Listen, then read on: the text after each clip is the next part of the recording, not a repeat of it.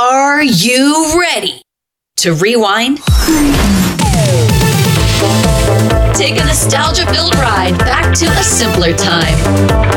It's Acid Wash Memories, a retro pop culture celebration.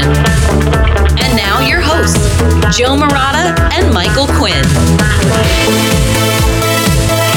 Hello, everyone, and welcome to episode number 34 of Acid Wash Memories, a retro pop culture celebration. Today, we're talking all about SNICK. I am Joe Murata, joined by the man to explain it all, Michael Quinn. How you doing there, Michael? Hi. I'm Mr. SNICK. That's my name. Folks, thank you so much for joining us here. If this happens to be your first time, we do have 33 other episodes available where, Mr. SNICK? In the archives. In the archives. Each week is something different in the world of retro pop culture.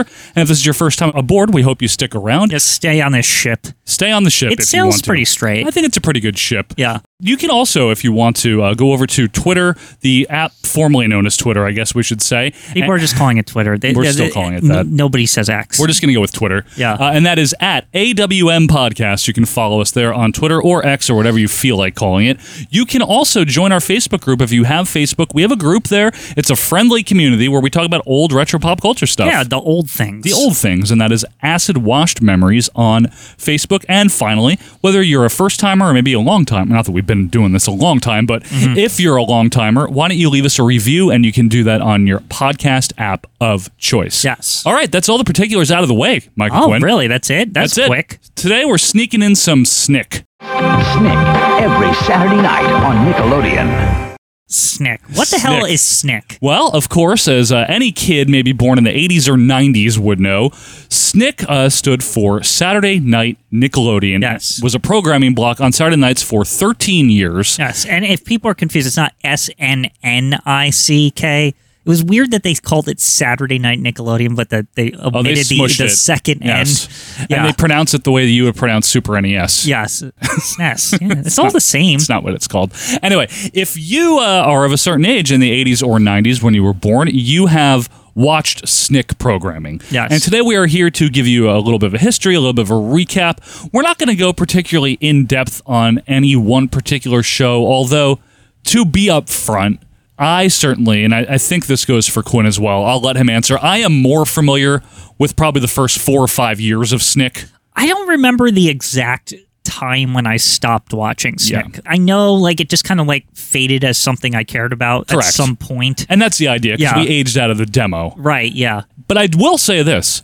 I remember being extremely excited because they were promoting the heck out of SNICK on Nickelodeon for weeks and maybe even months. So the big draw with it, really, at the time, was that Nickelodeon usually switched to Nick at Night at 8 o'clock. Correct. And this was, as a kid, this sometimes felt a little too early. A little too raff. Yeah, a little too raff. A little too raff. You guys, knock it off. And especially on Saturday night when you're a kid, there isn't much for you. Correct. And you'd be like, I don't know what to watch. Right. I'm not sure. Uh-huh. And there were times when I'm like, man, I just wish Doug was on or something, right? Instead of now I'm sitting here watching something with my dad or mom or something. CBS movie or something. Yeah, you know? and it's like, damn, it would be really nice if we had some Nickelodeon right now. Right. I could go in the other room and watch that. And that is what SNICK did. It gave preteens and the older kids, quote unquote, a sense of having their own thing. That's what it felt like. This is just for me. So take a seat on the big orange couch and SNICK. If any of you were there during the launch of SNICK, we're transporting you back to the early 90s when we go through this, but we have to get to how we got there. And before we do so, Quinn, I do have a very important question for you. What is a Saturday? It's the day of the weekend where you don't have to go to work or school the next day. Okay. Which is why it holds such prominence.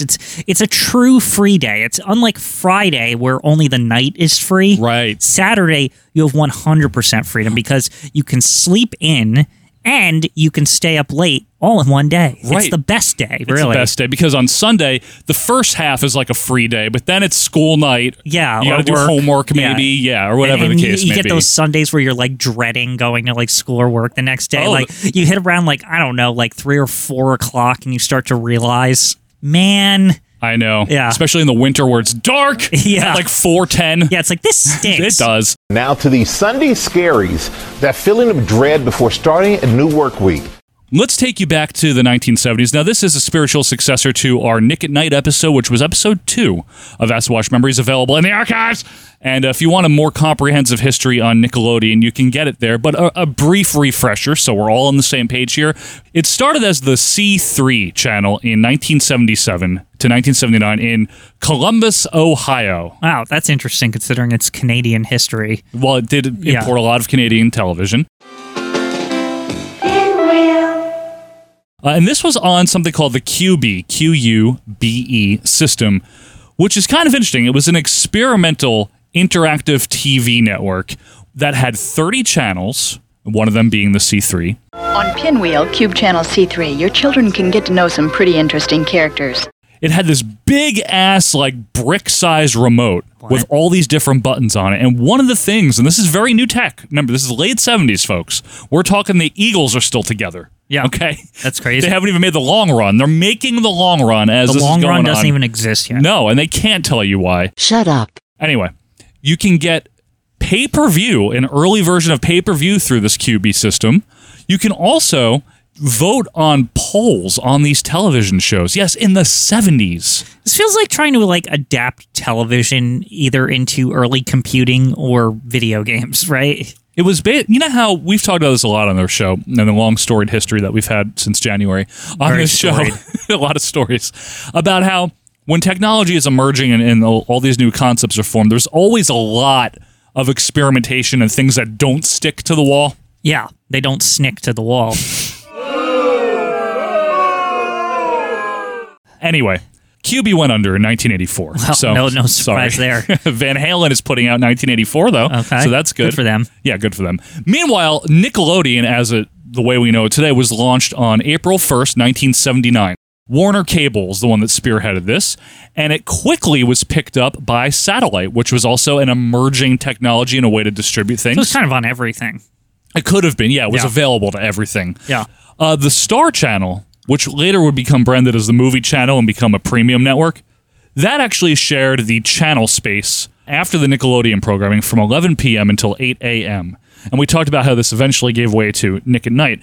But the one thing that I do want to hone in on here in the history, for the first 5 or so years of Nickelodeon, the ratings were not good. Because the idea here was a children's television programming network. Right. But if you're going to have a children's television programming network, what do you need? Well, you need children's television, and they didn't have it. They didn't. They didn't have anything original. So they Because actually... Disney and all them, they were hogging up all the children's Right. programming. And all the cartoons that were syndicated to, all the Right. various networks that there were. So they were importing a lot of stuff like Quinn Reference from Canada. Yes, this is the early quirks of Nickelodeon where you'd be like, who are these people? Right. And like, what is this? Like, where did this come from? It always had this very distinctly, like, not from the U.S. Like, you Kind weren't of sure- grime on the lens or Yeah, something. Like, is this from Sweden or like I don't know? Like Is this Norse? What is yeah, this? well, like what is Danish? this? Where did this come from? But it's true. But one of those shows was very popular on Nickelodeon, which would be You Can't Do That on Television. Right. That was actually a good one for them. You Can't Do That on Television has been a ghastly production. But overall, with no original programming, even though they had a demo, which was kids, right? They weren't connecting with them. And it was actually known colloquially, internally, as the green vegetable era, meaning the parents and the network were like, no, kids, watch this. It's good for you. It's educational, yeah. Yeah, and it's like the same way, a parent tries to get their kid to eat the vegetables that they don't want. Right. Have this. So kids were watching because they were being told to, not because they were inclined to. Like you can't do that on television while like memorable. It wasn't like appointment television or anything. Well, no. You know what I mean? Like it was wasn't- just it's like, oh, this is on. It wasn't Right? for me either, although I don't want to speak to the kids that were born earlier than us that were watching it, when It's their Nickelodeon only had option, nothing. yeah. Exactly. Maybe that was like a huge Well, it was deal. like it was one of the earliest like things on Nickelodeon that was not crap, right? Basically, yeah. Yeah. So in 1984, a new logo was introduced, and as dumb as that sounds, it was a big deal because it became the kid-friendly orange splat logo Yes. that we know and love to this day, Which right? I do feel like, correct me if I'm wrong here, but I feel like the slime thing was taken from You Can't Do That? It's like, what's our most popular? What are we known for? Is sliming people? I think that's 100% true. It's funny to think that show is like just by happenstance of being the first thing that actually mattered on this channel. Right. Like had this weird, like it made the logo. It basically turned into like a Nickelodeon trademark. Right. The slime, right? Yeah. On Double Dare and What Would You Do and all those because shows. You can't do that on television. It's just very weird. Hey, good for them, right? How do they make that slime they're always dumping on you? I don't know! So around the same time when they were rebranding the visual look, they also started doing something original that they could control, something to draw the kids in for brand identity, and that was those unique Nickelodeon bumpers, which we have talked about. Oh, those yeah. quick little bumpers that were all different, well-produced, animated. You know like the a ones. late 80s, early 90s feel to them. They're always just like oddball stuff, like And it's kind of always- like how MTV. It's very empty. It's like in the Very, same vein, very right? similar to Except MTV. just focused to a younger audience. The bumpers, Exactly. It doesn't matter where you are, when Nickelodeon land you are better off by far. Nickelodeon. And then Nick at Night, which we mentioned, debuted in July of 1985 as the nighttime programming. And we don't need to really recap what that is, other than That's the fact probably the more successful thing of Nickelodeon initially. especially in the mid 80s, absolutely, because it was rerunning programs that hadn't been seen in a long time. And that was actually unique. That was People actually were like, hey, this is really cool, Right. actually, right? Exactly. But the big thing that started to really gain momentum for Nickelodeon, and when kids like Quinn and myself, if you're born in like the early mid 80s, you were becoming more cognizant of things and more aware. This is where Nickelodeon started to become what it was in the 90s, was Nicktoons. So Nicktoons, why do they even have to say Nicktoons, right? I feel that's a like good that's the point. first thing, right? What was weird about Nickelodeon prior to Nicktoons, right?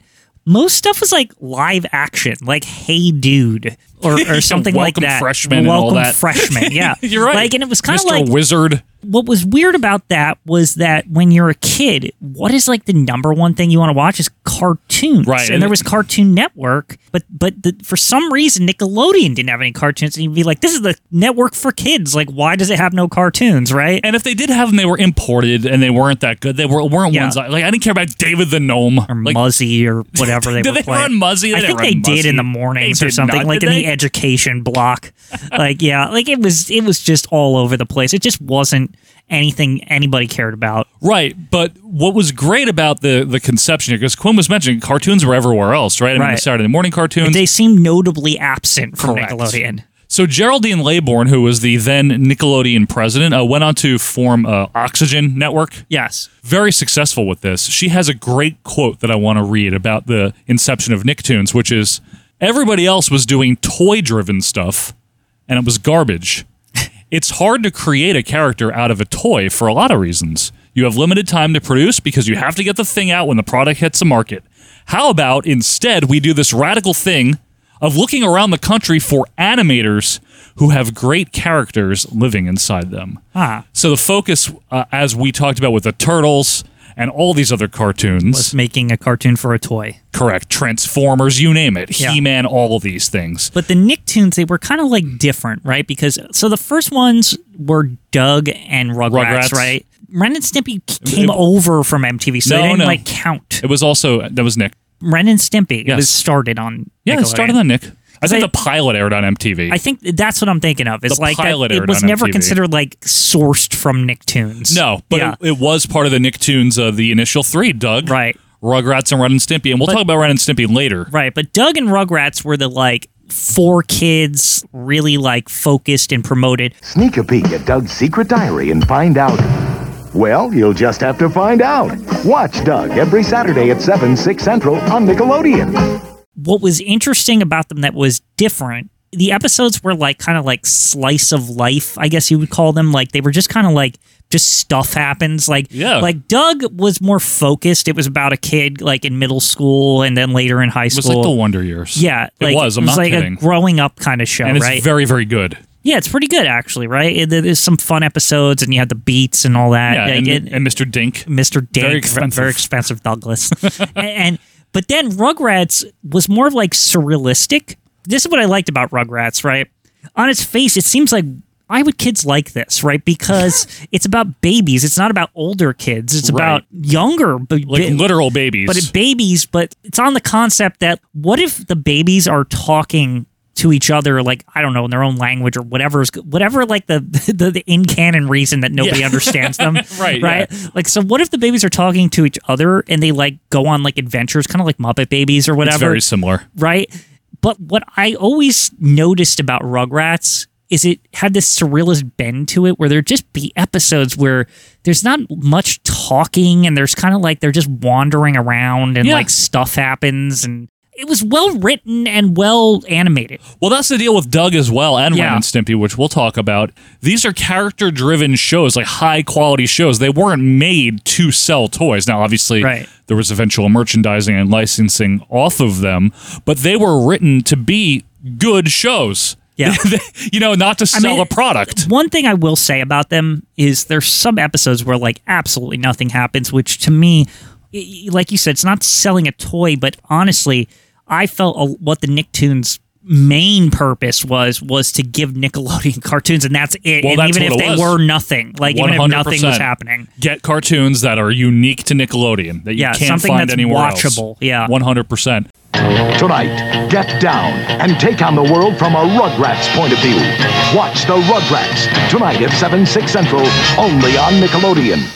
But meanwhile, we still got this Saturday issue, so they're running Nick at Night broadcasting on Saturdays still up to this point. Nicktoons was 91, and throughout 91, they're still doing that. And again, while this is all going on, I think a lot of kids were like, why can't I watch Nickelodeon on Saturday? Like, it's the only day I don't have to go to school or anything, right? I don't want to watch Mr. Ed or whatever. Yeah, like, I don't want to watch that, right? It was real. Like, this was like a conundrum as a child back then. Car 54, where are you? Whatever it was, I'm not interested in this. Right? And I give wasn't. me more Rugrats or I want anything. The Rugrats. I was like, I'll take anything. I'll take Doug. Yeah, whatever. Skeeter, whatever. Yeah. And Saturdays, let's talk about Saturdays from a TV demographic standpoint. They stink. It is the night, typically, historically, in terms of TV demographic people, where there's the least amount of people watching television because most adults and teenagers and anyone in the 18 to 34, 18 to 49 is usually out or doing something. And this is the second thing, right? It's like why it seemed weird that it, like, I remember thinking like finally when SNICK came along, but it seemed weird even as a kid. It's like, but I'm home. I'm a child. Right. Like, I can't go to like the nightclub or wherever people are going. I'm 7. Like, you know what I mean? Like, it did feel like this weird gap, and I'm allowed to stay up a little later on Saturday. Like, why is there nothing on? Exactly. Yeah. To give you an idea, folks, here's some of the stuff the big 3 networks, and you can throw in Fox, the big 4 were running in the early 90s on Saturdays in prime time, which is, 8 to 10. Golden Girls. Mm-hmm. Empty Nest. These shows just for kids. Nurses. Remember that? The Empty Nest spinoff? Oh. Cops.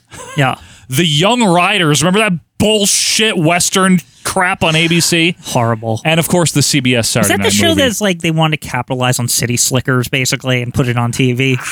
I don't know. Yeah. That's where the cowboy craze of the 90s came from, with city slickers. Let's go with that. Yeah, you might be right. So, once again, Geraldine Laybourne, she saw the Untapped demo. The Me and Quins of the world. Yeah. How many 80s kids walked babies. up to this lady, at, like, like in her life, and like who watched Nickelodeon or whatever? Yeah. We're like, I wish there was something on Saturday. Right. It's like, what are you doing? Yeah. Like, come on, lady. Like, I feel like there was like a literal demand when SNICK came along. It was there. It was like palpable. My other kid friends were like, "What? Like, this stinks at Nickelodeon." It's like we have to like get as much Nickelodeon as we can before it goes off. Instead of watching reruns of MASH or whatever. Yeah, I'm sucking up all the guts I can before it switches. It's true.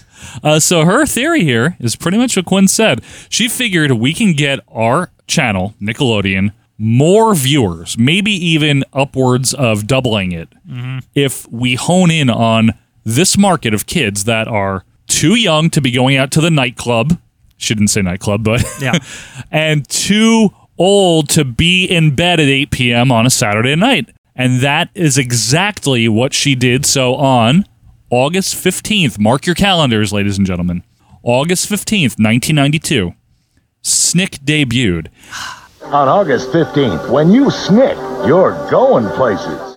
Again, I think they promoted this really well because I remember being a kid. Oh, I was hyped because they were showing that couch the and big orange couch, the logo, and like I think they were even very ambiguous about what SNICK even meant. Were. Like they were like, what? I'm like, SNICK. This isn't Nickelodeon. Wait, is Nickelodeon going to still be on? Like I was like very confused. I was like, confused. Are they changing it? Like what happened? I was intrigued. Is this like a Nick at Night thing where it's not really for me? Right. You know. And the way they did it was cryptic enough that it kept you intrigued. But it was all over the programming, like all day. Kind of like if you remember back then, The Big Help and all the other Nickelodeon stuff, right? Big Help, yeah, I do. Like where they were promoting it in that way, where with every commercial break, they're talking about it, right? That's what they were doing. Yeah. And it felt really exciting. It felt really special. And I'll tell you, I tuned in for the very first night of SNICK. 100%. I was absolutely there. I had just moved to a new place right down the road, and I was there. We had our TV. I sat in front of it.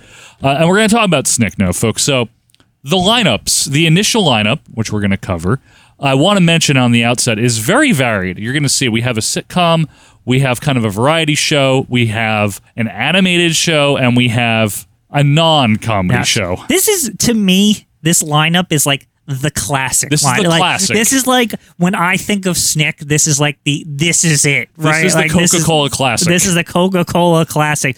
Not to say that SNICK didn't have also other good lineups too, but like this is the one like I'm like I was there for this, right? Yep, and this was a 2-year lineup, August of 92 until the summer of 94. We start off 8 p.m. with Clarissa Explains It All. Now, loved it. This show is a sitcom, right? Great show. I'm going to say this. What a cool way to kick off, right? Because Melissa Joan Hart, the future Sabrina the Teenage Witch. Yes, before she realized that she was a witch. They promoted her as like this cool, like older kid. And like immediately as a younger kid, I'm like, I want to be there. Like Clarissa's so cool, right? Yep. She's got all these like wacky clothes and like her friend Sam's like kind of weird and stuff. He comes down on the ladder. And like the opening with all the drawing on it and stuff. And like the na na na na. What a good song. And like the dorky brother. Ferguson. Like the very nice mom and the dad that could kind of put his foot down when he wanted to, but not really. But he's also kind of dopey. Yeah, she kind of like runs over him. But it was perfect. It was so 90s.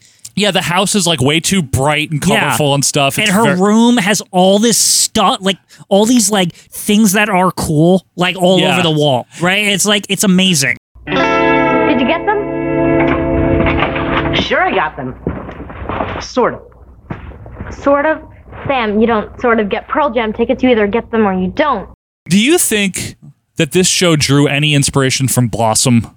Kind of. For Clarissa specifically? I noticed even as a kid that they made Clarissa a tomboy so she could relate to the little boys also. Did you ever get that? She acted, she was relatable to both. She was supposed to be this like on the line. Where like if you were a boy, you thought she was cool. If you were a girl, you thought she was cool. Like she was just cool. I like that. I think you're right. And not to mention Melissa Joan Hart was just so good in these preteen roles. She really was. She just had like an it factor. You're like, I want to know her. She's charismatic. Yeah, like she just seemed cool. Like a good character. That was the described word for her. I was like, she was the coolest, and she explained it all. Yeah, can't ask for more. Now, I do want to mention this show had already been on. This started in '91. It moved to SNICK. Yeah, so there was an awareness. So it was an anchor show. She was good to bridge that gap because she also fits the like because she's the preteen. It's like, oh, this is for the older kid. Like, you know what I mean? So I feel like I'm special just walking into this later Nickelodeon, right? Right, and she's also young enough to still be approachable. Right, if you're 7 or 8 or whatever. So it's well done.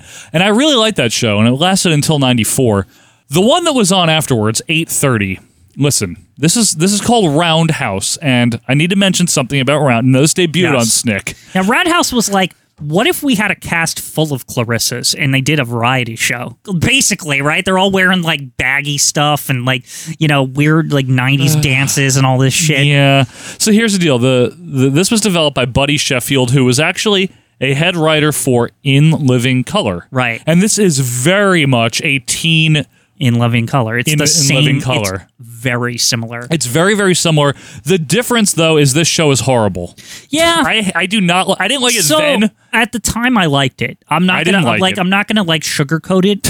I thought again, it's that weird like Clarissa style where it's like all this like counterculture looking kind of crap. It's some kind of mix between Prince and Nirvana. Like it's like, you know what I mean? Like it's like straddling that like early 90s line that's of very like early 90s. Yeah, yes. like oh, this like weird bohemian people or something like doing all these wacky things that only they could do, right? Thank you, Don Pardome, and that's the family. Not so fast, Bob.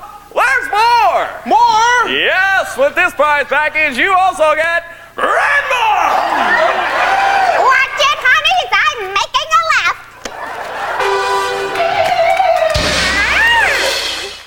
I have no doubt that there's some talented cast members there.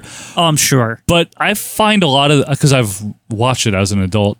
Me too. I find a lot of the sketches there's a studio audience and they don't laugh at a lot of what happens. Yeah, so it's just not funny. I was saying this to you off air, but I think the problem with this show, looking back at it, this is a children's show ultimately. You're right.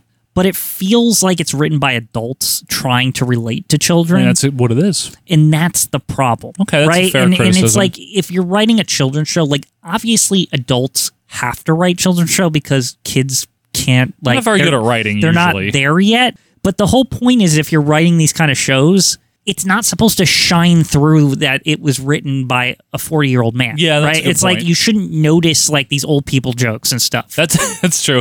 I did like it's like how do you do, fellow kids? Like it's that. It is, though. I will say, one thing that I always liked as a kid is the dad character that has like this chair that rolls around, but he's got like a grill and a TV on it. He doesn't move out of the chair. Yeah. 12:06 p.m. I was up at the crack of noon and already hard at work. Somebody had left the toilet paper on the roll so that it comes off under the roll. I hate that. The theme's good. The theme is really good. Why don't we take a quick listen to it while we're here? I mean, this is a SNICK celebration. The intro again, so Clarissa. It is. It's the same style of like, look how fucking cool these kids are. I'll tell you what, they did a great job on the intro, making it look like this is a show you don't want to miss. And then you turn it on, and you're like, I want it to be over. Yeah, it's this weird. Was a like show this I always wanted to be This intro done. makes me like think like, wow, this is I get to hang out with the big kids. Like this is going to be awesome. Right? It never ever hit for me, this show. Literally, even in 92, 93. I didn't mind it. That was the thing. It's like I didn't have a problem with it. This was the show where if I was watching SNICK and I had to use the bathroom, I would wait until Roundhouse was on to use the outhouse, if you will. But folks, we want to hear your thoughts on all of these shows that we're talking about, but particularly Roundhouse. Did you like it? Because I just find it a little obnoxious. It's weird. It's a weird offbeat. I appreciate the thing that people need to remember Roundhouse for specifically. Yeah. Is that it set the groundwork for what became all that. Yes. That's 100% what that's it like did. what Roundhouse like walked so all that could run. I don't know. You know, like whatever. Yes. Whatever the saying is. Very well said. But the 9 o'clock, and that is like the prime time spot, man. This is, the table's been set. You know, Clarissa opened it very nicely, explained it all. Roundhouse brought down the mood and people wanted it to be over with. Yeah. But at 9 o'clock, we got what felt like the main event for kids. Yeah, the Ren and Stimpy show. Yes. See how I love to clean filthy cat boxes. Now, can I just say one thing? In case anyone worries if we're leaving out stuff, maybe we'll go more in detail one day on Ren and Stimpy, okay? We're not here to get all into it, but I gotta say something on the outset. This show really didn't belong on Nickelodeon. No, absolutely I'm not complaining, don't get me wrong. But I think we as kids knew that, and I feel like the people who programmed it kind of knew that Everyone too. knew, right? They knew that it was like a coup that Nickelodeon got this show. Yeah. Right? Like that this Ren and Stimpy, if you've never watched it, it's a very offbeat, weird, like extremely surrealist, weird 90s humor. Yeah. Like in cartoon surreal. form. Like, for example, there's an episode where they they get sucked in the black hole, right? Yes. Which was a science, the black hole, right? But in the early 90s, like, black hole was very popular. very mysterious Yeah. science concept, Yep. right? And they go in there, they're just exploring it. there's a lot of like weird close-ups and like they're walking through like gross close-ups and walking through a desert and they're like basically dying. Yeah. And they get to the end of it and they find out that all the socks that get lost in your laundry or your dryer or whatever, that's where they end up. It's the black hole, and that's basically like the whole purpose of it. It's like the repository of socks. The guy sock repository. Yeah. The guy that created this is a Canadian named John Cristofalusi, and he was also the voice of Ren, the Chihuahua, in case you've never watched the show, but I'm sure you have, for the first 2 seasons. And then Billy West, who was already the voice of Stimpy, who's the cat, he took over both voices. So if you were ever watching in the 90s and you're like, why does Ren sound different all of a sudden? It's because Billy West started voicing him, and the original guy left. Stimpy's voice, by the way, was supposed to be based on Larry from the Three Stooges. They're my latest invention. Stay put socks. They never fall down. Ren and Stimpy, again, a lot more can be said, but for a show that was airing on a kids network, right? And I know this is the older kids, but we're talking the 8 to 12 demo, right? There was a lot of dark humor, really innuendo, dark stuff. Yeah, like really like scatological, just stuff that. Do you feel like in the early 90s we still weren't super coddling kids just yet? We were starting to get there, but like it wasn't all the way there. And the Ren and Stimpy being just like the prime draw of a television block for children seems like evidence of that. It's I think you're right. I find Ren and Stimpy fascinating because as a kid, to me, it was like, okay, this is a show because it's a cartoon, I'm going to watch it, right? Right. It really wasn't meant for kids, but they could watch it. It's so one of the things about it's like The Simpsons, SNICK, and I don't know about you, but since I was, me and my father were watching this, right? Yeah. Because it's late and it's before the time where people would go sit in their room and watch TV if the kids were doing something else. Like, my dad would just like watch it with me, right? Like he'd watch the block with me and then I'd go off to bed, right? Yeah, sure. And he just loved Ren and There you Stimpy, go. right? And like, I didn't understand why as a kid, but as an adult, I'm like, this is not for kids per se. It's weird that it's available to them, and I think it was under the guise of it's a cartoon, right? Yeah, that's like really The Simpsons was. Yeah, but if this had been sitting alongside Beavis and Butthead, let's say, for example, on MTV, It would have worked. Yeah, no one would have batted an eye. Yeah. Or next to The Simpsons. It really was an enigma at the time. Right. It really, really was. And for those of you that might not know, maybe you never watched it or maybe you did, but don't care about how it was received, critically, it was acclaimed. Despite, you would think there would be some backlash, and there were, not from critics, but from other people about the content of it and being aimed toward children. This show is like critically acclaimed, especially the first 2 seasons. It's because it was written off the wall. It's like that Tim and Eric style where it's just weird. Yeah. Like in some cases, like it's Tim and Eric style. It's just weird. That surreal, weird humor. And that's a thing that really came out of the 90s, like Twin Peaks. Oh, Twin Peaks is good. Twin Peaks is like where I feel like where it really started. Like and then like there was all sorts of like little weird things sprinkled throughout the decade. Good connection, Quinn. I like that. Let's also bear in mind, folks, that it did not debut on SNICK. It was already a Nicktoon. So it was lumped in previously with Doug and Rugrats. But it was still rather new when SNICK came on. It was a year old. In its prime, right? It was like, we know this is good, right? Yeah. It was like, I was sitting there ready to sing Happy, Happy, Joy, Joy, and let's do it, right? Yeah, I loved watching this show. It was the main draw. This got the highest amount of viewers of all the cartoons that Nick was running at the time. Not surprising. So let's move on to the 9:30 slot to close out the night. So we've had here a sitcom, right? We've had a variety show. We have had a cartoon. Why not have a horror anthology? So I want to say something about the programming here. Even as a child, I thought this was a weird idea. A lot of kids' bedtime was 10 o'clock. Yeah. Why the hell would you put like a scary thing as the last thing they're going to see before they go to bed? Like, doesn't this seem insane? I remember going to bed sometimes on Saturdays when the lights went out being like, I don't know. I'd be like thinking about whatever I just watched. And now to SNICK with Are You Afraid of the Dark?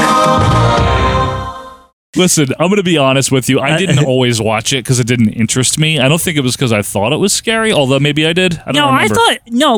I thought Are You Afraid of the Dark? it had a lot of stinkers, but it also had a lot of creative episodes that were like, this is interesting. Like, it would suck you in it. Well, it's not all the stuff was just like, you know, the typical like Count Dracula or something. No. It was always like some weird shit. Like they go to a shop and find a doll, but it's alive or something. Like, you know, like it's, or a curse or something. Yeah, or like alien. Yeah, it would usually resolve itself at the end, but sometimes it wouldn't, and they would just be like, "And that's the end of my story." It's like somebody like almost died or something, and like it's like okay, and then they just like throw the sand on the thing, and you're like, "Oh God, now I have to go to bed with thinking about this." Like, what the hell? For the record, folks, if you've never seen the show, I'm sure people have. This is basically a kid's version in the vein of like a Twilight Zone or something like that. It's Twilight Zone. It really is. It was basically kids would sit around the fire in the woods, a secret location. They were called the Midnight Society. Yeah. And one of them would say, what was it? Submitted for the approval of the Midnight Society. There was and one then they throw the crap on the thing.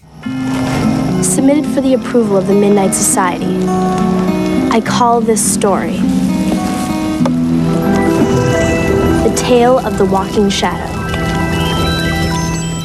They were fascinating because they were cheaply produced and like just thrown together. Like, I remember this one where there's like this kid gets sucked in a video game. Yeah. But basically the video game is basically him in an abandoned mall, like trying to save some girl that he saw that was hot, or he thought was the hot chick or whatever, and he's trying to save her, and the whole mall's like twisted. And like this concept of a mall that's like empty. Yeah, it is creepy. And it's like got creepy crap in it. Yeah. I remember just thinking about it was more just the emptiness of the mall. Like thinking of what the mall's like at night bothered me. Why did it scare you? Just because the idea that it's like this large space and it's dark, it's empty, and there's like 4 floors of nothing. What like if there's a clown in there? Yeah, That'd like be really who scary. knows? Also the idea that couldn't people like sneak in and like live in here and shit? Yeah. What if they do? I don't know what's going on. What if that's where Jimmy Hoffa Who knows went? what goes on at night in the mall? I don't want to know now. Yeah. Folks, I guess the reason that this show was on last is because it had to be. You can't open with this. I don't know, though, because here's the thing that I know that this might sound unconventional. Yeah. But what if we just don't run it on SNICK? No. Are You Afraid of the Dark, in its time, I had friends, and at certain points in SNICK's lineup, Are You Afraid of the Dark sometimes was the strongest show in that week. There were times. There were times when like the episode was well done and, and memorable, and I would come out of it thinking like, maybe Are You Afraid of the Dark's actually like the best show on this thing, right? I mean, when I was a kid, I used to think, again, I didn't watch it all the time, but I used to think it was like a really good show. I'm not a big horror fan. I guess what I'm saying is like sometimes I think I remember thinking this actually. It was like, why don't they put Are You Afraid of the Dark at 9 o'clock and something else at 9:30? Lighten the mood after it? Yeah, that's what I mean. But like Are You Afraid of the Dark was good enough to be like a prime show in the lineup, especially as it aged, because it's one of the shows they kept throughout. They kept it a long time, revived it a couple times. Because it became like the Elder show, I'm like, it kind of deserves to be like smack in the center, right? I mean, the revival of it just ended last year as of press time. Really? Yeah, they had a 2019 and 22 revival. But anyway, that is the classic SNICK lineup here. We have more to cover, some more great shows, and we'll run down the rest of the SNICK history. How about, though, you guys take a break here, maybe get yourself a Snickers. Oh. Sorry. A SNICK snack. Yeah. Get yourself a snack as we talk about more SNICK, because more Acid Wash Memories is coming up right after this.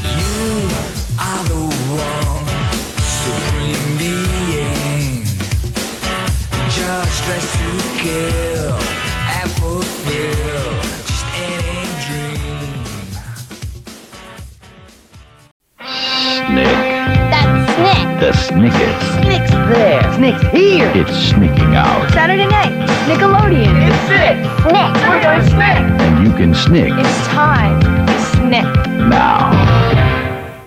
Friday night. A reservation for Mr. and Mrs. Smith. When you check into the Golden Palace, use your real name. Mister, this sure beats doing it on the floor at the office, Smith. Then, when the general becomes a landlord, what could be worse than a renter's mutiny? The tenants are holding a rent strike. All new Made You Dad, after the Golden Palace on CBS.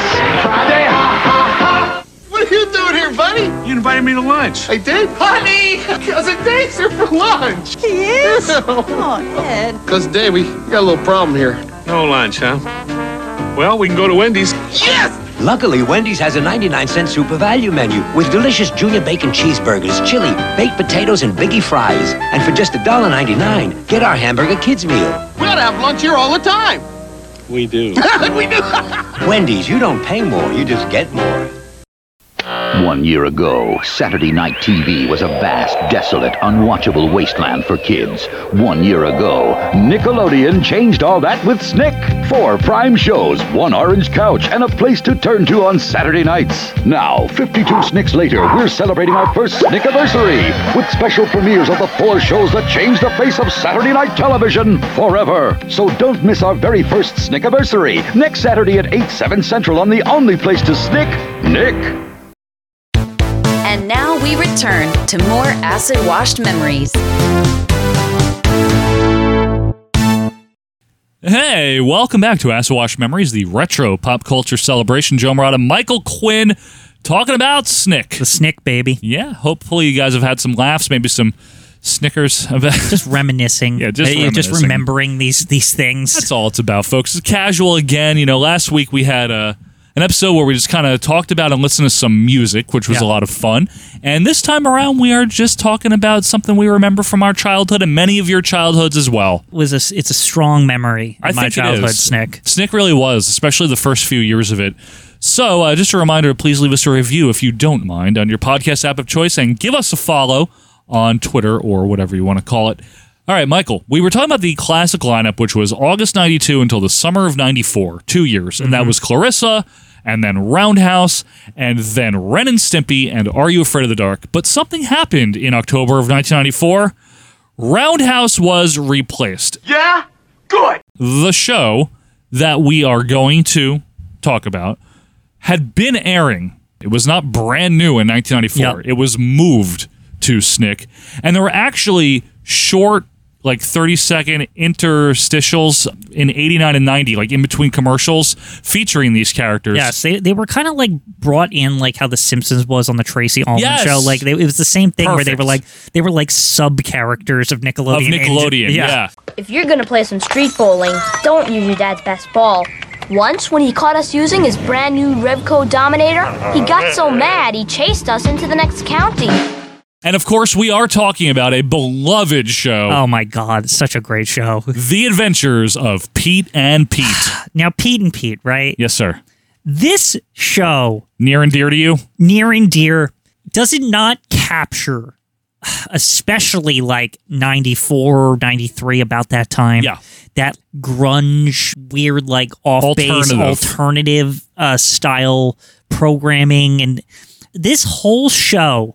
It's like these kids are cool, but they're like they're like the freaks and geeks kind of cool, right? You know what I mean? Like they're not the popular kids. They're like the rejects, but like they're kind of like what they do is kind of interesting. They have spunk, right? They have spunk, yeah. Tools. They're loud. They're sharp, and they can kill you. Now, if you've never watched it, you should, because it's a really cool show.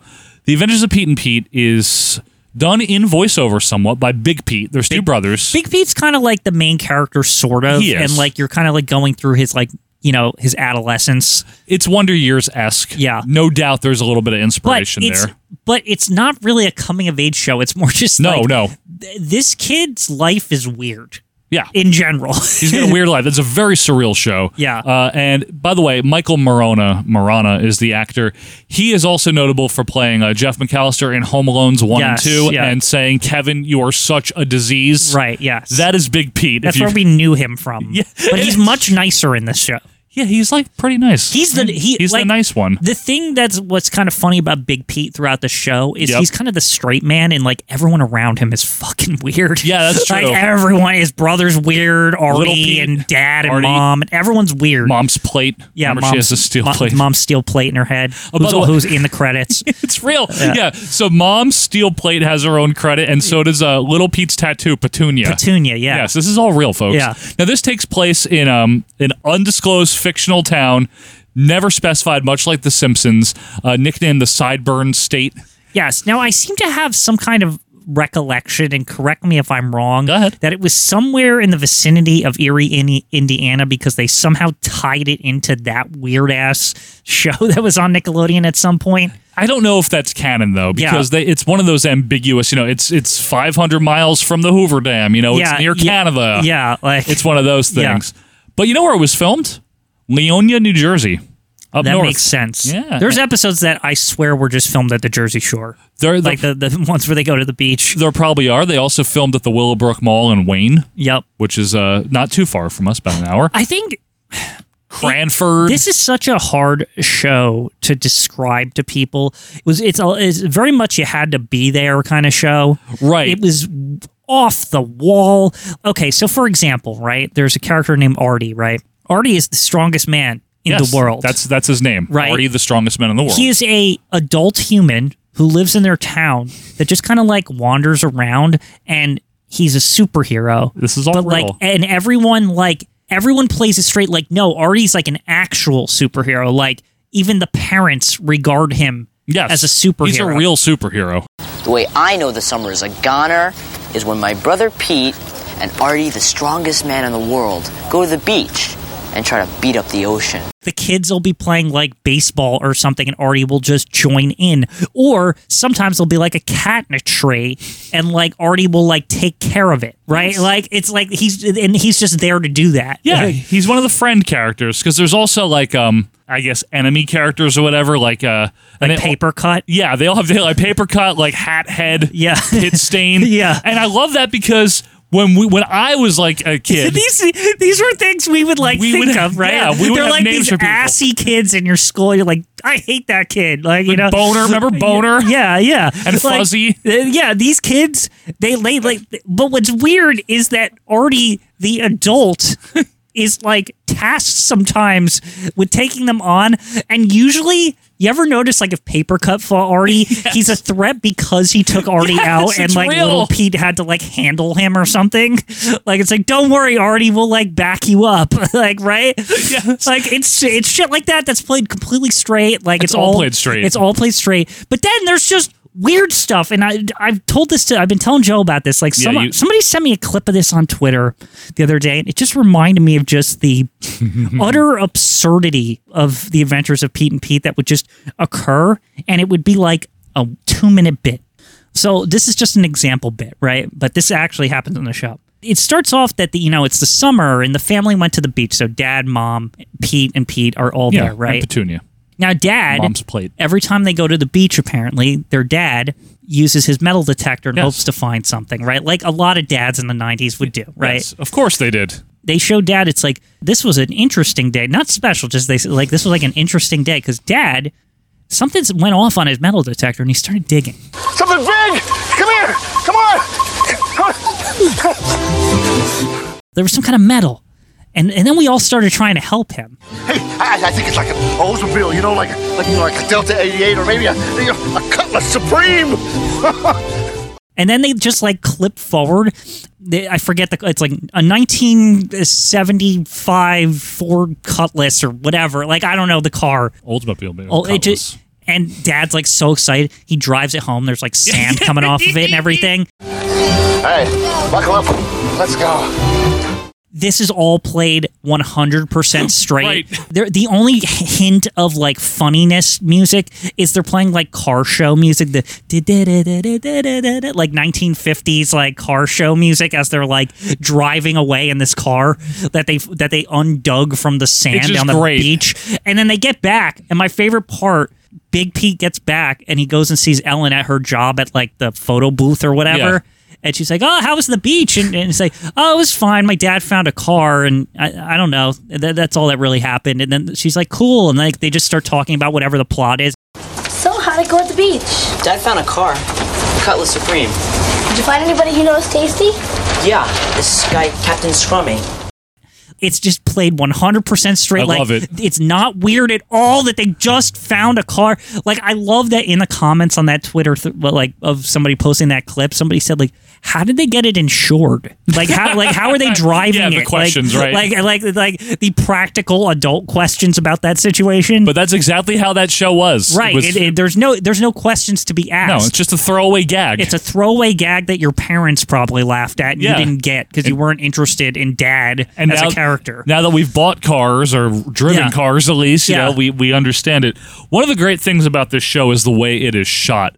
I'm probably preaching to much of the choir here, but for anyone that hasn't seen it, this show is almost too good for Nickelodeon. This absolutely they could have put this on ABC or Fox or something. Yeah, this was like offbeat. There's no laugh track, which is interesting. Right, it's a single cam shoot for a kid show in the early 90s. It totally doesn't fit the mold of like its time. No, it's more like Malcolm in the Middle. It's much closer to Malcolm in the Middle, than anything else that was going on at the time. Yeah, and it's many more years before Malcolm in the Middle. Oh God, almost 10 years. It's offbeat, it's weird, it's strange, it's got charm. Yeah, it's got heart. It does. There are episodes where it's like they're just like feel good. Yeah. And it's also got a lot of these great cameo / guest stars. Like, first of all, the principal is Batman, Adam West. Yes, I remember that. This is real. But also, they have neighbors like Steve Buscemi is one of them. Iggy Pop, obviously of Iggy and the Stooges and being Iggy Pop. It even had He's on the show. It even had a theme song sung by a real band from the era. We should also, you know what? We should listen to the theme song, Michael Quinn. Yeah, it's a great theme.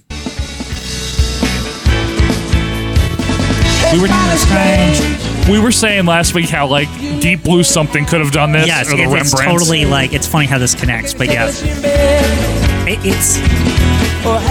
It's a great if song. you lived in this time, this song is like, you'll never forget it. God.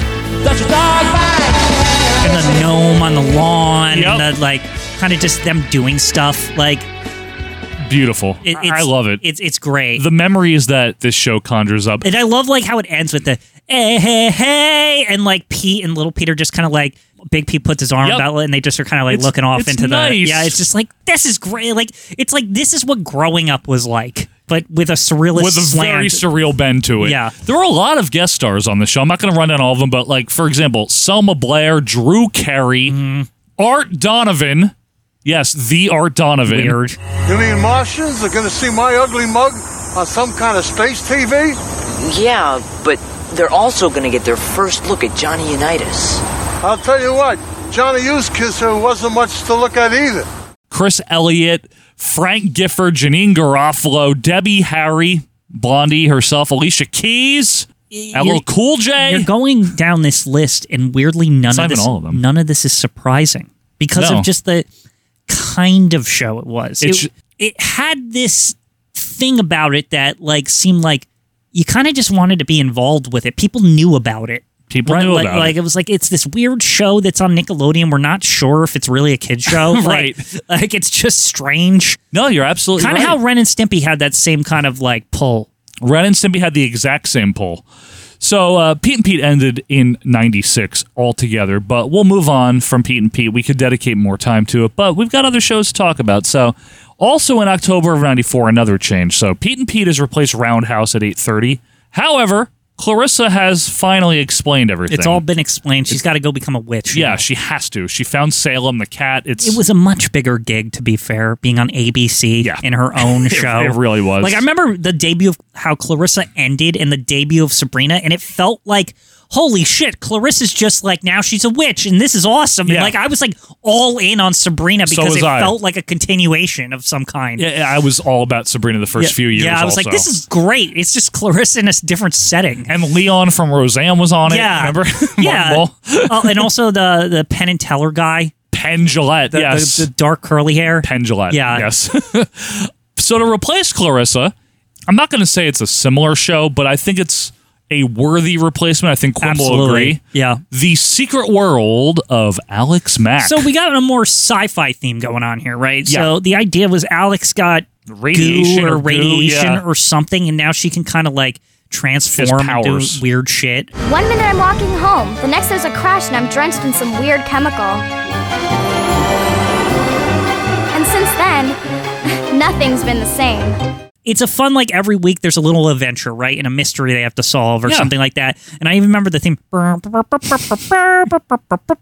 Like, I just remember liking this. And, like, at first I was a little skeptical. But Alex Mack is who? Larissa Oleynik. Who ended up being in other things in the 90s, especially teen movies. 10 Things I Hate About You. Yeah. She was also on Mad Men. She was on Mad Men. Yeah. Yes, that's where she was Ken Cosgrove's wife. Yeah, Cynthia. Right. Cynthia, yeah. She looked like a star. Even when she was a kid. She was like a teen, whatever they're called. Heartthrob, whatever, yeah. Is that what they call the women? Teen Idol? Teeny thing. Teeny bopper. People liked her. Yeah, and who she was. So Alex Mack, I mean, this was a perfect vehicle for her. It was nothing it was nothing that needed to be on for a long time. It was just kind of like get Larissa Oleynik in your brain as like one of the teen stars going on. And I guess that was like a coup for Nickelodeon too, because they always wanted, after Clarissa, they wanted a teen star of some kind, clearly. Yeah, right? They got a new one. The show was not as good as Clarissa. Nah, we were also getting older. But I think also it was just a weaker like concept of like have this girl with extraordinary powers solve mysteries every week. It's kind of it's not as Sabrina went on to become a witch. Yeah, but Sabrina Come on now. The thing about Sabrina was it was the concept that she was this fish out of water a talking cat in suburbia, right? It was she still had to deal with bullying and like regular problems. She had to go to school. Alex Mack, on the other hand, is like dealing with, I don't know, somebody might have gotten murdered in our town and she has to or people are getting kidnapped or abducted or like it's always it's something like not realistic. Okay. By the way, The Adventures of Pete and Pete is moved off of SNICK in January 95. Too good for SNICK. It is too good for SNICK. But now we need to replace Pete and Pete at 8:30. And what do we replace it with? A new variety show, a much better variety show. So much better. All That.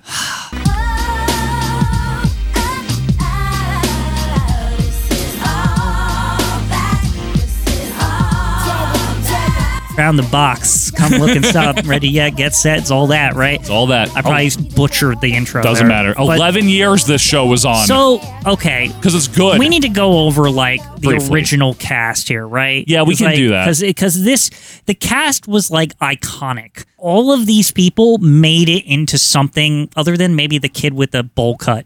I mean, the cast is... There's a couple of really notable ones, but most of them... Yeah, Quinn is right. A lot of them made it. So from the first season, first of all, Kenan Thompson. You know that guy that's still on SNL. 20 years as of press time. I feel good like for him. Kenan Thompson might be the king of sketch comedy. If you think about it, he right? Never stopped doing it. Literally from his childhood, he was on his sketch comedy show, and then he just seamlessly switched to SNL, and they just never got rid of him. No one has a problem with Kenan Thompson, right? When I see SNL, I feel like it's come to a point with SNL where it would be weird if Kenan wasn't there. Yeah. Because he's been there for like 20 years Literally 20 years. And it's like, no, Kenan has to be here. Yeah. Like, I don't care that that's like not how SNL's supposed to work. He's like an anomaly. Yeah. He's been doing this since he was a kid. You can slip him into any sketch and he just works, I'm sure he still wants to be doing it or else he wouldn't It's a good gig. Yeah, it's a good gig. Kel Mitchell, obviously, of Kel. He didn't become as famous, Kel. Right, but Kel was...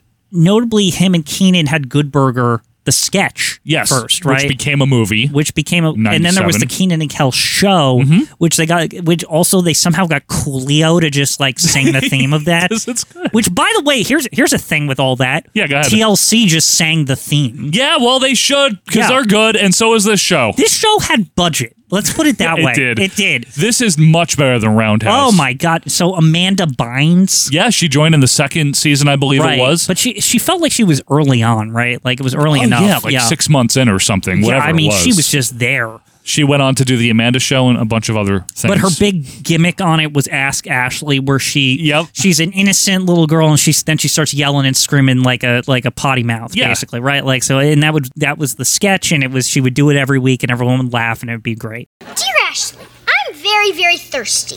In fact, I've been thirsty for weeks. What should I do? Emily, I'll tell you what to do, sweetie. Drink a stinking beverage! Have a glass of water, you dry-mouthed weirdo! My favorite one was the when he was in the tub, the French thing, Keenan. Oh, Keenan. What? I can't. The name. Pierre Escargot. Thank you so much, because yes, people are going to be commenting. It's just Keenan sitting in a tub saying things in a French accent poorly. And they're going, ha ha. Yeah, and it's just like everyone, it was like, this is great. Like, my father's name is Stephanie, ha ha. Excuse-moi, monsieur Mouchoir, à des jours et actualisé. Pardon me, but this tissue has already been used.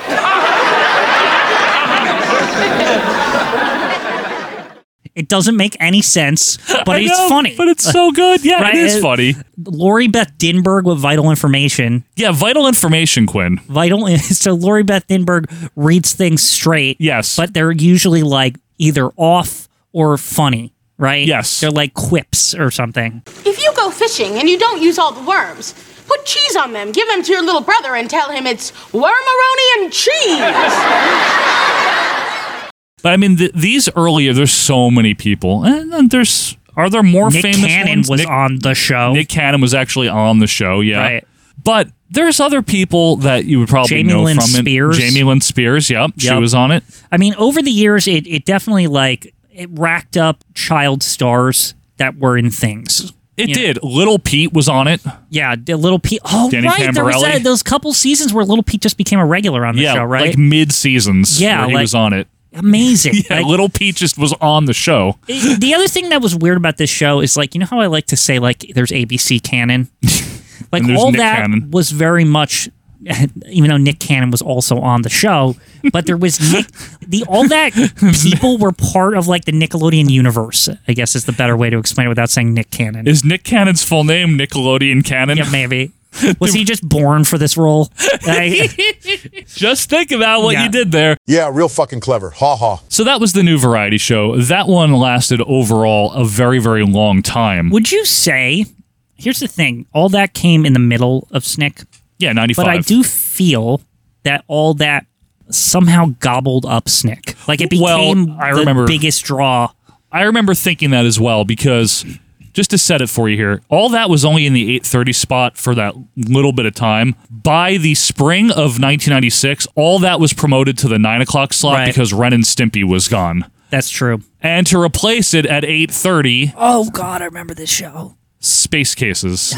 This was horrible. This was a worse version of Are You Afraid of the Dark? It was basically like, what if these kids explored space? Yeah. And there was like a girl that was green or something. I don't know. It was weird. It was the same Canadian company that had done Are You Afraid of the Dark? And as such, they even reused props from it and stuff. You know what I feel like? Yes. I hate to say this. What? But Alex Mack, they were really close to jumping the shark as far as the too much sci-fi. Yep, but that's then what I thought too. But then suddenly they're like, wow, the kids just love Alex Mack. What if we went even more sci-fi with Space Cases? I didn't like it. It was so brief. I'm going to tell you the truth. Yeah, I know. It was thankfully only on for about the spring to the fall of 96. Thank goodness. Holland man from Earth. Miss Davenport, you can see we're all here. Why even bother taking attendance? As assistant principal, I believe in regulations and procedure. And Pete and Pete was brought back to the 9:30 slot to round out the line. With Space Cases, that big gap in their lineup there. So for fall of 96 into 97... And we're not going to go all through every single show, but there's still some notable stuff on here that I think we should mention. We need to. So we got Kenan and Kel, the new show, the spinoff of all that. They are now in the 8 o'clock spot throughout so good. 97. I loved Kenan and Kel. And then all that is right behind it at 9. Yeah. Yeah, Kenan and Kel was good. I liked it too. I didn't mind it. I was like, this works. I want to speak to the man in charge. Oh, so I'm not important enough for you to talk to? Why, just because I'm a kid, you think I can't handle the situation? Set him straight, Keenan. I tell you what, bro. As long as you see me and my boy behind this counter, you talking to the man in charge. Oh, Sam? That's my man throwing down. What? You know what's funny about Kenan and Kel? The show was on until the year 2000. The year 2000? Yeah, which I didn't realize. It went on for a long time. It was on for a while. And then there was Space Cases moved back to 9:30. Downgraded. Very briefly until, of course... The Mystery Files of Shelby Woo. So, okay, I want to say something about this show. More mystery. Admirable attempt, because this is what they were going for, right? They wanted another teen girl, right? Yes. So they said, what if we did another mystery show? Mm-hmm. But instead of like sci-fi with Alice Mack where there's powers. What if she's just straight up like Sherlock Holmes or something, right? Like that's like basically what it was, right? Yeah, that's what where it was is. like she was very studious and like she was very smart and she could like figure out mysteries. Yeah. But it just didn't work, and it was not enough of a draw to be on SNICK. I know it went on for a little bit, but they took it out of SNICK. They took it out of SNICK. I think they really were trying to use SNICK to like as a launch vehicle so they could put it on throughout their other parts of the week. Because they knew they had an audience on Saturdays. Right, yeah. So they try to capitalize on that audience. Like, I always appreciated the effort with Shelby Woo. I got it when I watched it, but this doesn't belong here. It's in the wrong like lineup. It shouldn't be SNICK canon. Yeah, right? It just shouldn't be. Okay. And then Kablam was the 9:30 show. Definitely belonged on SNICK. Now, this felt to me like the proper sequel to Ren and Stimpy.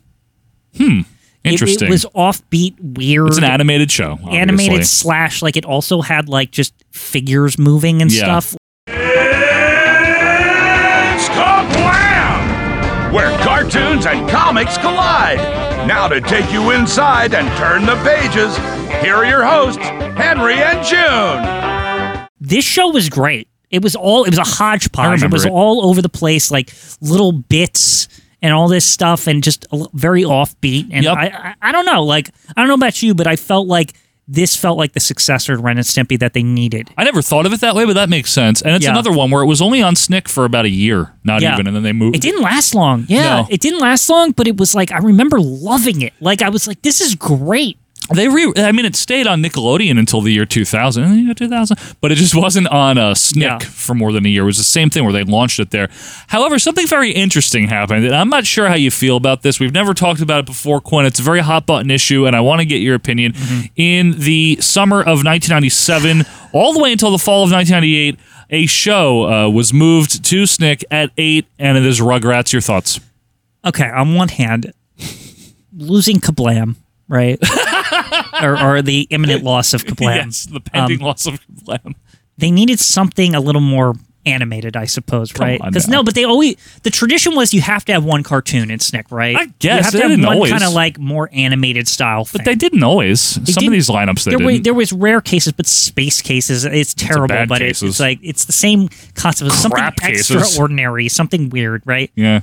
But Rugrats, doesn't this seem like a little bit desperate? We're the pulling other in thing Rugrats is that you have to realize to in SNICK. 1997 and 1998, Rugrats might have been at its absolute peak. When was the movie? Yeah, when was the Rugrats movie? It might have been in 2000, but still, like, Rugrats was a ratings juggernaut on Nickelodeon. It was probably the most popular show there was. The movie was 98, Quinn. Okay, yes. yeah. No, we're definitely in the peak here. We are in the juggernaut era. We are in the, like, I know that it doesn't fit, but SNICK was like, I just don't like it. SNICK was weirdly also, you know this, by this point, SNICK had become kind of the face of Nickelodeon. Like, this is the best they got, right? Yeah. They started positioning it that way, like, right? Where it They was did. Like, no, this is what we want our front facing, this is what we want everyone to see. And I think that's really why they moved Rugrats there. I'm sure that's exactly why. They were like, we got to put our best thing on here. Either that or the ratings were just sagging. I'm not sure. That too, because they tried a lot of experiments here, because we forgot to mention they also had like the Journey of Alan Strange and like weird shit. Well, I didn't get there yet. Yeah, but yes, they like had during the Journey this of Alan Rugrats Strange. lineup. The Angry Beavers took the 8 o'clock spot in November of Now, 98. if I recall, this was to launch Angry Beavers. It was just for like a season or something. Yeah, because this show was on until 2003. Yeah. They were just getting it some exposure on SNICK. Again, because SNICK had the tradition of having a cartoon because of Ren and Stimpy. Because notice how they just went right back to Rugrats afterwards. That was clearly just to launch Angry Beavers. It was only for 3 months, yeah. Yeah. By the way, we got Kenan and Kel and all of that are still going strong during this period of time. Yeah, but I mean, all that is in its prime. A very brief... very excited about this as a kid. Animorphs for a few months. I was extremely excited about this. I read the books. Yeah, and Scholastic. I thought they were so great, right? And I was like, this show, I remember specifically, me and my friend Shane used to read the books, right? Mm-hmm. And I remember Shane saying, hey, I heard, or I saw an ad or something. Right. That they're making an Animorph show. And I'm like, get the fuck out of here. Like, they're not, no way, right? Like, Animorphs, I love Animorphs. They're going to make a show about it? That they did. And then it appeared on Nickelodeon. Yeah. And SNICK, no less. And I was like... 9:30 spot. I was all in, But then, like, it just kind of like lost steam right away, unfortunately. 2 seasons. It was a shame because I was like actually like intrigued by the concept of Animorphs because a lot of the books, when you read them, there was like some dark shit. The one kid, he stayed as the bird too long and then he was stuck as the bird. And so they had to like feed him and shit. He still had his like human mind. Like he could think like a human, but he's in a bird body.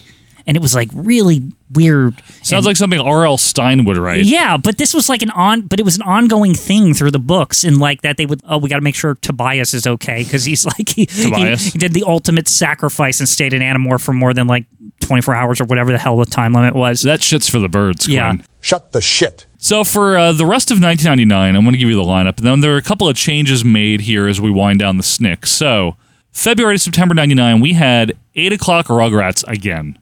8:30, all that. 9 o'clock, Keenan and Kel holding it down at 9. I like it. I think this is a strong lineup, Joe. It is. And then 9:30, the very short-lived Are You Afraid of the Dark revival. Yes. The reboot. This is very strong for the final original old school Nickelodeon SNICK. Because, and the reason we're saying that is in the latter part of 1999, the programming block was rebranded SNICK House. What the hell does that mean? What? I think I was out by this point. I was out. I think I was coming up on 14. I think I was done here. I wasn't doing this. Yeah. But it was hosted by SNICK Cannon.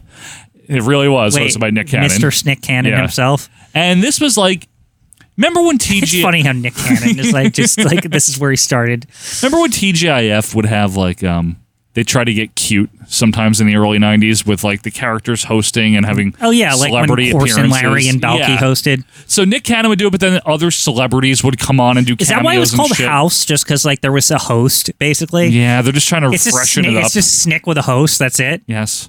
Literally, yes. Dumb. So that's like nothing. I know. Go straight out of Hollywood. It's time for the SNICK House with our special guest, Hanson. So the opener from this period until the fall of 2000, about a year, was Rugrats. Now we got a newcomer. Welcome newcomers to the 8:30 spot, The Amanda Show. Yes, Amanda Show. Yes. But I feel like I saw that like on other things. Like you probably did. Did it exist prior to this or something? The Amanda Show started 99. in 99. That's why I was aware. Because that's like my late Nickelodeon era was like 99. This is late for me too.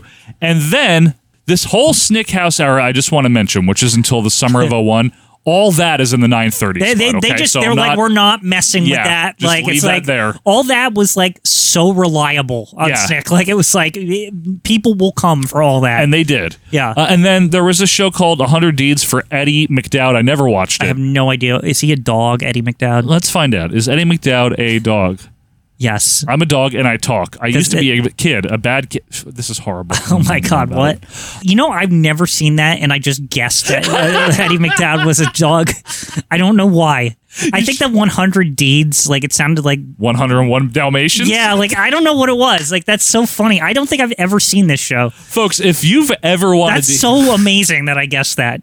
I'm very proud of you. Yeah. If you've ever wanted to hear two guys in their 30s talk about shows they missed from their teen years, you are in the right place. We're here, baby. Nobody else is doing this. Okay. The Amanda Show stayed on, but it moved to 8 o'clock in the fall and winter of 2000, and it was followed at 8:30 by Noah Knows Best. I don't know what that is. It's a sitcom, and I never watched it. And then Caitlin's Way at 9 o'clock. Is it a soap opera? No, it's a drama. I was close. How are you doing that? You've seen all these. No. Lie. I'm guessing. Don't lie. I'm guessing based off the titles because there's another something way that's like a soap opera. Curds and Whey, I think. Yeah, Ryan's Hope. I don't know. Maybe I'm thinking something like that. Guiding Light. Yeah. It doesn't sound like a soap opera title, Caitlin's Way. It kind of does. It kind of does. And we mentioned, obviously, all that still at 9:30. Now, here's one, and this show is good, and I know the show, but I don't remember being on no SNICK. I'm not a fan of this show, but I know a lot of people like it. We're going to just end the damn show right now, then. Yeah? Good. The winter of 2000 to the summer of 01 here in SNICK House was SpongeBob SquarePants. What do you mean you are not a fan of this show? It launched in the Nicktoons era where I was out. And so I was kind of like, what is this crap? I would see it and everyone's like, oh, it's the best Nicktoon of all. People were like hyping the shit out of it. And I'm like, the hell? When he lives in a pineapple under the sea. Is he Doug? Does he know Mr. Dink? No, he knows Mr. Krabs. Is he Ren or Stimpy? No. then I don't care. He's SpongeBob. He knows Patrick. He was trying to horn in on the Ren and Stimpy offbeat stuff. He was not. Do not accuse SpongeBob of horning in on Stimpy. Ren and Stimpy, both. But no one. They were the originators of weird close-ups and disgusting stuff. I know, but SpongeBob is a little bit different. I mean, it still has some adult humor, but it's not as scatological, perhaps, as Ren and Stimpy. Anyway, folks, let us know your thoughts about SpongeBob and why Quinn is wrong. I'm sure it's great. Like, I'm not saying it's a bad show. I'm just saying I was not into it. That's it's a great show. And then the Brothers Garcia was the only newcomer in the 9 o'clock spot there. What is this? I don't know. What is this? It's a sitcom. Okay. That's I don't know anything, so I'm not going to comment people on are it. Yelling at us who grew up with the Brothers Garcia. Hey, how do you not like the Brothers Garcia? Well, that's the thing. So we're being transparent here. Yeah. If anyone is asking how we're not giving much information on some of these shows, we're telling you that we didn't see them. But I'm sure there's people that are literally like 2 years younger than us. Like not even. They're like 35. Like, and they're like, they're like 33. What do you mean you don't know about the Brothers Garcia? Like, it's like something like that. That is quite possible, and that's where you guys come in. Let us know on Twitter at AWM Podcast. Join our group and tell us about the shows that we're unaware of. But we got one more lineup here of SNICK to cover. So they brought back the SNICK branding in January of 2002. So there was good for them. SNICK House bullshit was over with, was right? Crap. I know. It drove me away, clearly. SNICK House. Get out of my house. You're in my house. I'm not in the SNICK house. I don't want to go to a different house. The couch is usually outside anyway or whatever. What do you mean a house? So, we didn't even talk about the big orange couch. We mentioned it briefly. It's a big orange couch. It's like the mascot of SNICK. Yeah, it's a mascot. Anyway. I would sit in it. Wouldn't you? They were like, it's so cool. Everyone just has to sit in this stupid couch. It's because it was orange. Yeah. It's the only reason it worked is because it was Nickelodeon orange. Yeah. It's dumb. Yeah. You're getting very fiery about this latter era SNICK. Well, I just think that it's over, man. This was our thing, and they're going too long here. Long in the tooth? Yeah, it's like like the kids that it was made for are gone. Yeah, we're like seniors. Yeah, it's like so. Here's what it is. A quick recap here: the winter of 2002 and until December of 2003. Guess what was in the 8 o'clock spot? All that, of course. But I mean, look at this. It's starting to go away. Yeah, I'm starting to see the end. This is it. The Amanda Show. And then the Nick Cannon Show throughout 2002 and 3. To all that alumni over there.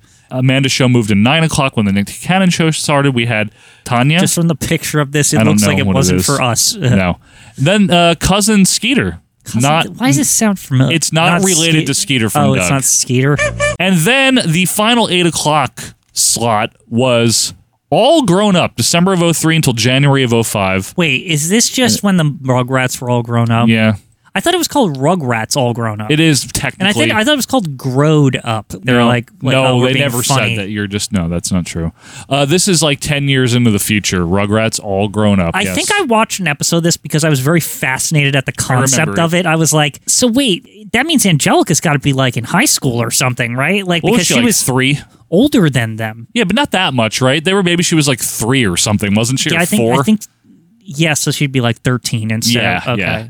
And the 8:30 spot was Romeo from Fast and Furious, but he wasn't always little Romeo. You know that's true. He was Romeo. I liked him in Fast and Furious Tokyo Drift. Yeah, well, I liked Brad he was Taylor. Very good. Brad Taylor stunk. He was bad in that movie. I'm kidding. He's the reason he got deported over to Japan. He's a heel. Yeah. Anyway, and then all that. The 9 o'clock spot riding off into the sunset. It's like we got to ride it to the end, baby. And they did, and the Amanda Show followed it at 9:30. And as far as SNICK, what did they do to it? Let's briefly wrap that up. So, like, how does something like this go away? Like, that's what it is. Kind of weird, right? The idea of that. It is. So for the last year of it, September of 2004 to January of 2005, they were starting to phase out SNICK and calling it simply Saturday Night on Nickelodeon.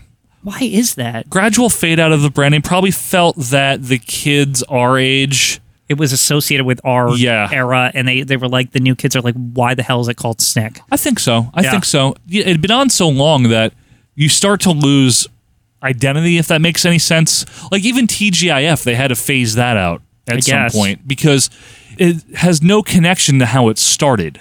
That's true. So there must be something with branding and psychology there. It must also be a thing, too. It's like the whole reason it was branded was because it was a huge shift in how Nickelodeon did their programming, because the kids of the day back in 1992, the concept of Nickelodeon past 8 o'clock was foreign, right? It was like, sure. It was like, this is just not when Nickelodeon's on. Like, to not have to watch know that. Dick Van Dyke or something? Yeah. You have to watch something for you? Absolutely.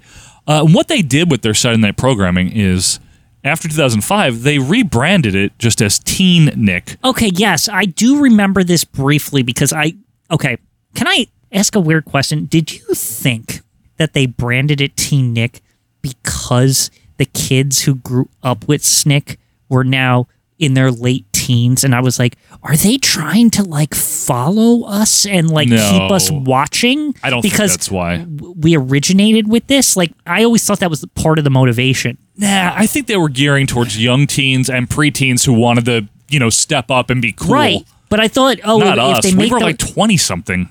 2000? No, when they started doing this, 2005. We were 18 in 2004.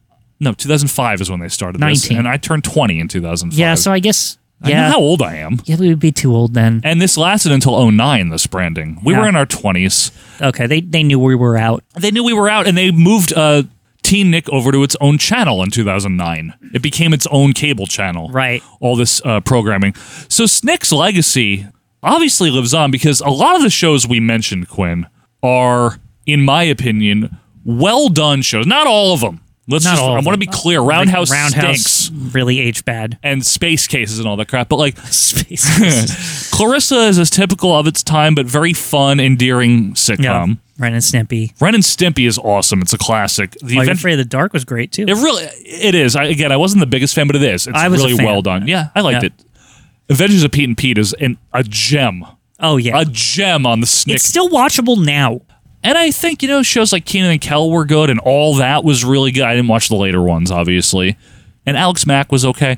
But I think the whole, there's no big crescendo here with talking about this. Just quietly ended, too. Just quietly ended.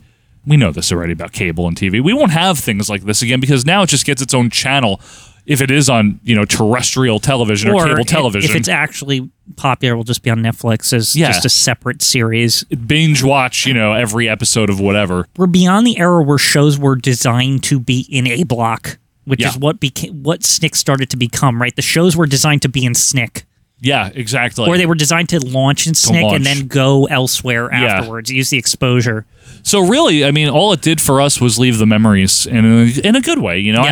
When I thought of SNICK and when we were doing the episode, and when I was doing the notes for it and looking into stuff and we were talking about it, it did remind me of being 7, 8, 9, 10 years old and feeling like I was watching something meant for me. Yeah. That is the biggest takeaway I have from it. There was excitement about it, too. Yeah, it was exciting. When it started, it was really exciting. And then as we age and the shows become different and less familiar and we don't have the time to invest in these new shows and we move on to other things, you stop watching. Remember Eddie McDowell and Tanya? Apparently you do. Eddie McDowell was I'm very proud of myself that I guessed that was about a dog. I'm proud of you too. Folks, we hope you liked this. Again, this was an overview, a breezy look back over some of the big shows from SNICK, and we hope it conjured up some memories, and we do want to hear from you. If you were one of those people that's about 3 years younger than us that hung on longer than we did, we want to hear your memories, and if you're like 50 and you're like, I never watched any of this. What is this crap? Then we're sorry, but next week will be, of course, something completely different, so don't you worry.